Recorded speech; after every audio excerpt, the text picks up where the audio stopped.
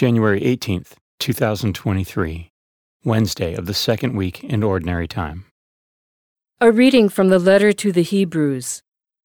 Melchizedek, king of Salem and priest of God Most High, met Abraham as he returned from his defeat of the kings and blessed him.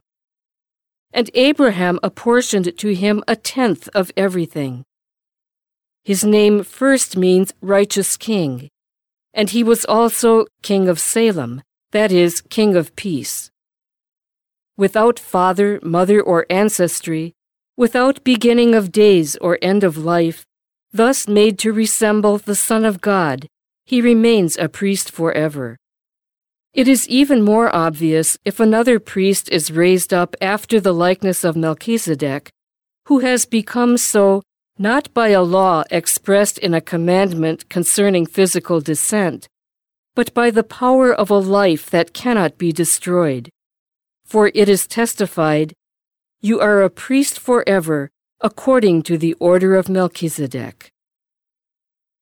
The Word of the Lord. Responsorial Psalm. The response is, "You are a priest forever, in the line of Melchizedek." The Lord said to my Lord, "Sit at my right hand, till I make your enemies your footstool." You are a priest forever, in the line of Melchizedek. The scepter of your power the Lord will stretch forth from Zion. Rule in the midst of your enemies. You are a priest forever, in the line of Melchizedek. Yours is princely power in the day of your birth, in holy splendor. Before the day star, like the dew, I have begotten you. You are a priest forever, in the line of Melchizedek. The Lord has sworn, and he will not repent. You are a priest forever, according to the order of Melchizedek. You are a priest forever, in the line of Melchizedek. A reading from the Holy Gospel according to Mark. Jesus entered the synagogue. There was a man there who had a withered hand.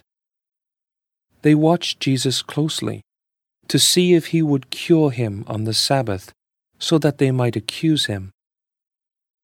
He said to the man with the withered hand, "Come up here before us."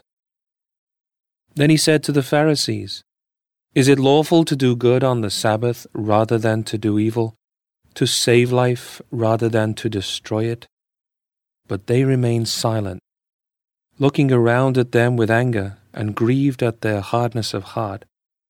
Jesus said to the man, "Stretch out your hand." He stretched it out, and his hand was restored.